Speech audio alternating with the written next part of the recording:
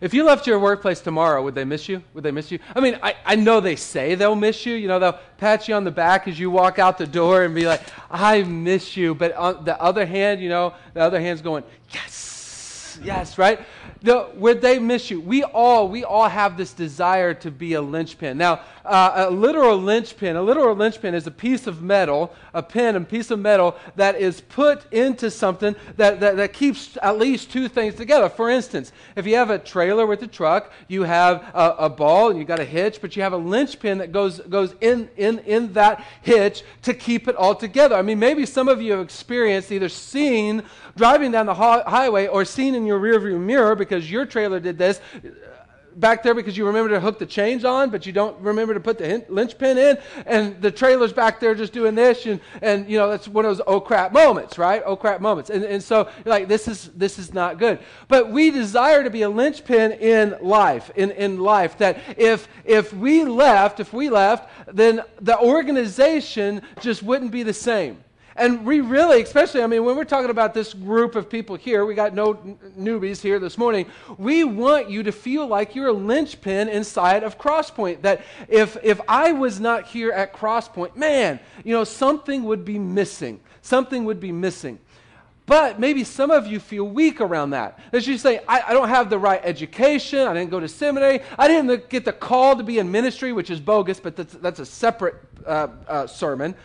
Maybe you feel like I've got too much baggage, I've got too much sin, I was too far away from God, or you know, I didn't grow up in church, I didn't have the right family, whatever. You just licked your iPad. Like, oh, it looked like it. Like what did you like? Donut glaze, and wow. Like, hey, less people, I feel I can do whatever I want to. So, did I just say that out loud? Oh, oops.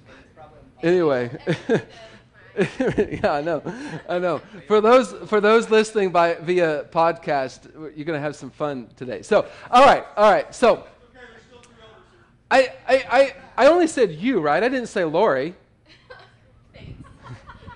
Where was I? Okay, linchpin and something about people. Weakness. You feel weak. You feel weak about being a linchpin in church. And this is the same thing. This is the same thing that the church that we're looking at this morning was dealing with. Jesus gave no, that's not a self-portrait of me in high school. Jesus, Lydia, calm down. I know you're leaving, but calm down, all right? By the way, she's gone during the summer, so if somebody wants to fill in, ProPresenter, we'd love to train you. This church felt the same thing, weakness around being a part of God's kingdom and being a linchpin in God's kingdom. But that is a desire that we have, and the performance review that we have this morning of this church speaks directly to that. So let's take a look at this performance review, 2,000 years in the making. Revelation 3:7.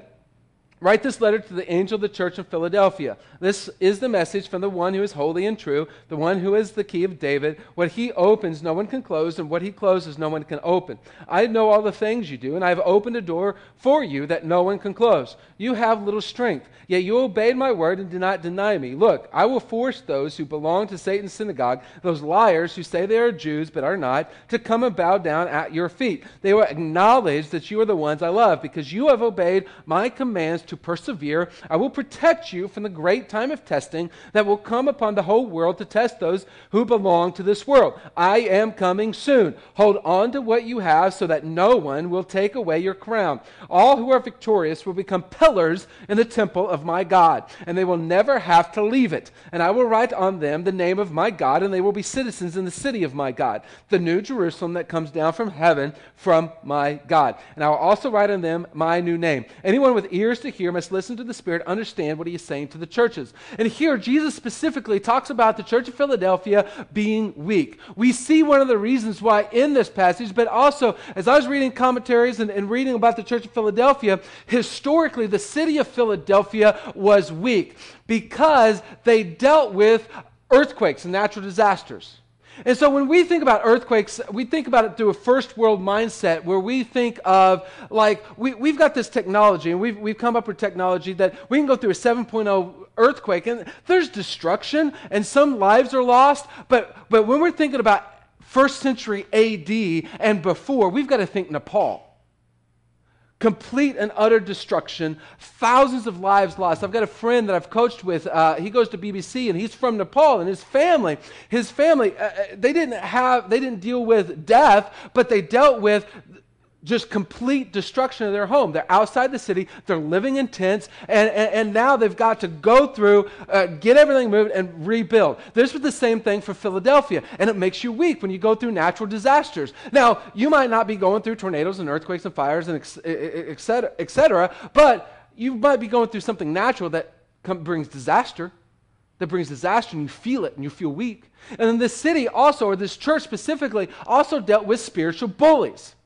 Spiritual bullies, people who thought God loved them because of all the spiritual things that they did, and then they looked at this church and them being so weak and so down and going, God doesn't love you. If he loved you, you wouldn't be so weak. When we face weakness, there are two basic questions that we ask. Now, we don't see this from this text specifically, but because we feel this and we ask these same questions in our life, and because of how Jesus talked to this church in this performance review, I believe that they were asking these same two questions. One, do I matter to God? Do I matter to God? Two, does God love me? Does God love me? When we come through difficulty and we come through weakness, we ask those two questions. Look, I've asked those two questions. Those of you that know, went up to Baldwinsville, New York, outside of Syracuse to plant a church, and when that folded, when that went south, spent 18 years trying to find something, you ask yourself, do I matter to God? Does God love us? What's going on? And so, when we are dealing with those questions, how does Jesus answer those questions? See, the deal is that sometimes Christianity becomes the no-question religion. Don't ask your questions. But Jesus deals with questions. He's willing to deal with questions. And what does he say? What does he tell this church that's dealing with these questions and dealing with weakness? He tells them who he is, what he wants to do for them or on behalf of them, and what he wants to do inside of them. And he always starts, every single one of the churches, he starts with his characteristics, who he is. And who is he to this church? He says, I am holy and I am true. There's nobody like him, and everything he says is 100% complete true. What is this talking about? He's dependable. Isn't that what we're wondering? Isn't that what we're wondering when we're going through hard times? Is Jesus dependable? Is God dependable? Can I depend on him? Do I matter to God? Does God love me? Can I depend on him? And Jesus telling him, no, circumstances does not mean I'm not dependable. Bad circumstances does not mean I'm not dependable. Actually, flip that around. In bad circumstances, I'm the only one you can depend on. Because of the rest of his description. He says, I'm the one with the key of David. This means he has all authority. He can open any door he wants to. He has all authority. Whatever he says goes. And if you don't have it yet, it's because he hasn't said it yet. And we can depend on that. And we can depend on the fact that he knows what's best. Because he can see a little bit more than what we can see. But, man, we know some of those guys. We know some of those guys that they're all talk, but they ain't got game. Jesus, he's all talk, and he's got game. He can back it up. He says that I'm the one that can open doors nobody can open, and I can shut doors that nobody else can shut. He's got the power. He's got the power. And when we're going through difficult times, isn't that what we want to know? Is he dependable? Do I have authority? Is there power available to me? Look, if you've noticed, if you've connected the dots through every one of these churches, who Jesus says he is to the church is what they need and what they want.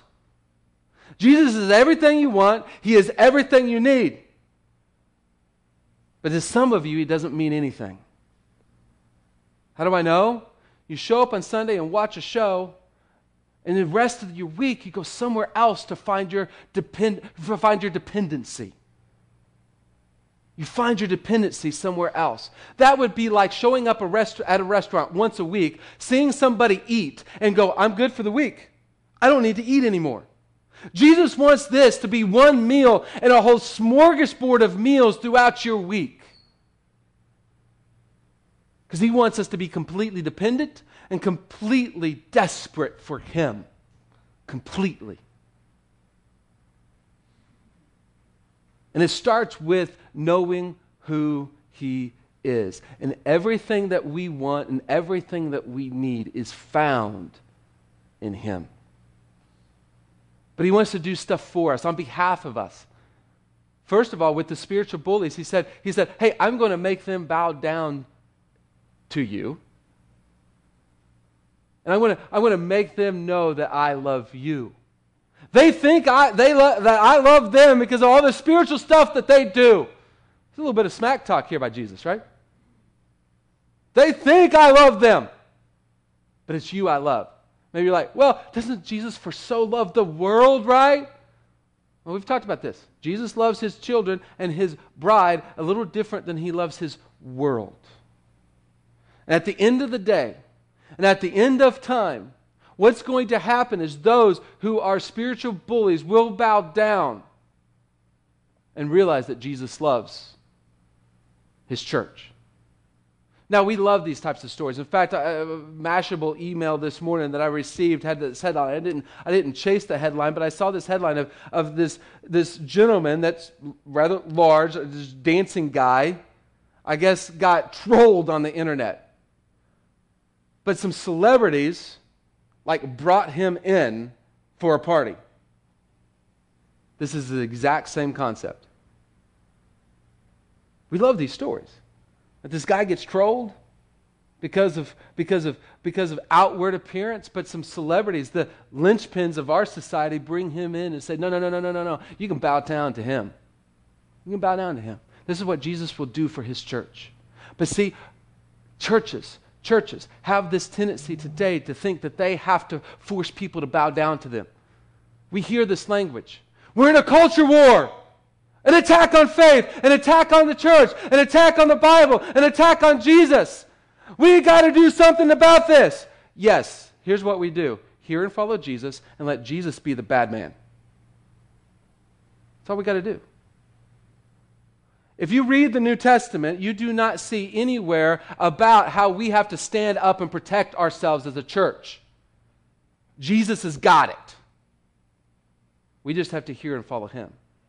And what he also said that he will do for them is that he will make sure that they do not go through tribulation. And some of you are like, you hear that word, you're like, all right, here we go, charts and pre-trib and post-trib, and I don't give a rat's a trib. That's where I am. Because Revelation is more about today than it is about tomorrow. If you're following along with the reading plan and the blogs, you can see that. See, what I believe this means is that as I was studying about this church, this is the only one of the seven that has made it 1,900 years till now. Doesn't that sound like I will protect you through everything? Any tribulation is not going to touch you. You're going to keep going and be a church. I mean, shoot, how about that Cornerstone? Founded AD 60. It's quite the cornerstone, isn't it? It's pretty amazing to be able to make it through all of that time. But he doesn't just want to do stuff for us. He wants to do stuff within us. As Paul said, a promise from Jesus is that he wants to do immeasurably more within us than we can ever ask or imagine. And see, to every church, Jesus put the reward last. Why? Because we have a tendency to seek his hand and not his face. He puts his characteristic first to say, seek my face and you'll receive what's in my hand. But if you seek my hand, you won't see my face. Dad, you know this. Especially dads of teenagers, you know this. What are you? An ATM. Boop, boop, boop, boop, boop, boop, ching. Boop, boop, boop, boop, boop, boop, ching. Right? Dads. permission. 2, teach your kids to seek your face and not your hand. That way they can seek God's face and not your hand. But this is Jesus saying, if you find me, you'll find everything you want and everything you ever desired. But what's the reward that he wants to give his church for hearing and following and making it through? First of all, he wants to make them a pillar in God's temple. This church feels like Jell-O. But Jesus said, no, I'm going to make you concrete. What does a pillar do? It keeps the roof from becoming the floor. Right? It's a linchpin. It's an integral part of God's kingdom. This is what he's telling his people. If you follow the linchpin, if you follow the one that is the linchpin, I will make you a linchpin in my kingdom. But the temple isn't the symbol of God's presence. The temple is where God has dwelt for all time, starting in the Garden of Eden and now within us who believe. And what Jesus is saying is, I will make you strong in my presence. I will make you strong in my presence. Listen. If you feel weak in life, it's because you show up at church on Sunday and then walk somewhere else during the week.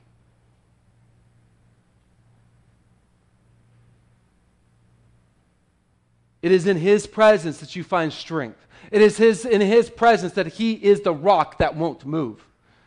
That is where we find strength. Not in image, not in sexual encounters, not in relationships, not in addictions to work, not in addictions to fame. In him. That's where we are strong. And we know this. We recognize that when we walk away, we become weak, but we just sometimes it seems like we just can't help it, right? No matter how weak we feel right now, strength comes in the presence of Jesus. And he's given us 3 tools to find his presence: prayer, Bible, and community. And specifically, maybe some of you need to find community, because that is where the people of God come around you and encourage you, but also challenge you. Stay in Jesus' presence so that you can find strength. But he also says that you'll never leave my presence. You're like, wait a minute. Hasn't he already said that with pillars? Because, I've never seen a pillar that walked off. If that pillar walked off, it'd flip us all out and would cause major problems. All you architects in the room, right? But then he comes back around and says, you'll never leave my presence. If Jesus repeats something, we need to listen. Saying, no matter what you do, how weak you feel, or why you feel weak, you will never, ever, ever leave my presence. When you wake up in the morning and his presence certainly doesn't feel like it's there, I'm there. When you're in your car and that dude cuts you off and you don't feel like God's presence is there, he's there. In your home, God's there. In your work, God's there. At the lowest moment, God's there. At the moment that you have fallen into that temptation and have sinned, God is still there wooing you back. In the worship service where you feel no closer to God, God is there. He is always there. You will never leave his presence. And he's doubly sealed this by the next reward. He's going to write the name of his God on us and the city of his God on us. For those of you with tattoos and have felt the spiritual ire from people finding some obscure verse in Leviticus to hound you about that, just point to Revelation and say, I'm just practicing for the end times. Because Jesus is going to tattoo me. In fact, Jesus is tattooed, as we see in Revelation. You're like, oh, Pastor, that means you're getting a tattoo because it's okay. No. Mine is more logical than that. See, we complain about doctors who take exorbitant amounts of our money to poke us with needles for our health. But then we go to some dude with a scrap metal yard on his face, give him an exorbitant amount of money to poke needles in us, and we call that art. I don't get it. But anyway. What does this mean? Who passes down their name? Fathers, right? To their kids. I'm going to tattoo God's name on you. This is saying that you are a child of God. And then I'm going to tattoo the name of God's city on you. What does this mean? That you are a citizen of God's kingdom by faith. That we have a king, but we have a daddy king who has adopted us into his family. That he will never, ever, ever let us go. And as Jesus says in John, nobody will ever snatch you out of my hands. You have a king, but he is also a daddy. And he will never let you go. As part of the reward that he gives us for faith. So, what do we do with this? Remember our first two questions? Do I matter to God? Does God love me? Consider this. You're created by God, and God died for you to free you of your sins, to bring you into his kingdom, and to adopt you as a child.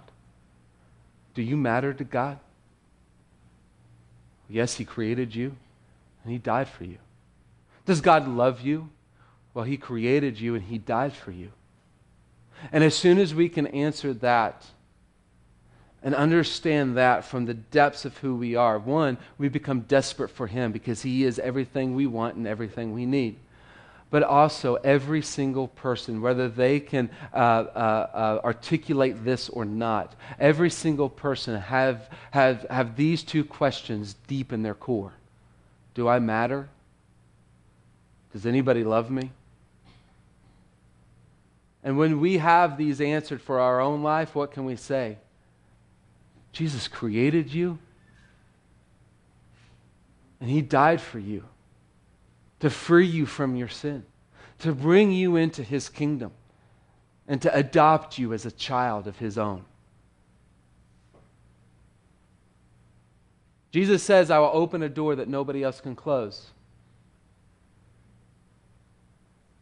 Consider this. Consider God's love to be the key that will open even the hardest of doors. Not apologetics, not yelling at them, not saying, you're a sinner, you need to repent, but saying you matter to God, and God loves you because he created you, and he died for you. Now, I know everybody that's looking back at me, but at the same time, I don't want to pass this opportunity by. Maybe you would say this morning, I really, technically, I'm a non-fan. I am somebody that has never asked Jesus to forgive me of my sin. I want you to know that you matter to God, and he loves you. And how do I know that? He died for you to find freedom from sin. And there's going to be some people around that want the same thing for you. And I want you, if you're ready to put your life into Jesus' hands as Lord, to go to one of these and say, I am ready for Jesus to forgive me of my sin. But for the rest of you, that salvation has already been answered. Worship the one that loves you. I mean, come on, right? Come on. Worship the one that loves you, but also work on your prayer work this week. God, open doors for me to give your love to people. Open doors this week for me to give your love to people. Be looking for those open doors this week. Because Jesus loves everyone. Everyone. Let's pray. Dear Heavenly Father, Lord, I thank you for this day. Thank you for this time. I just pray, Lord, that you will move in our midst. Maybe move in somebody that's here this morning that has never fully trusted in you and is not saved, has not had their sins forgiven because they've asked. I pray, Lord, that you will work in their heart and work in every single one of our hearts to recognize that you love us. I pray, Lord, that you will work in our life to open doors this week to share your love, just your simple love. You created us. You died for us. I mean, what more is love? What is more loving than that? In your name we pray. Amen.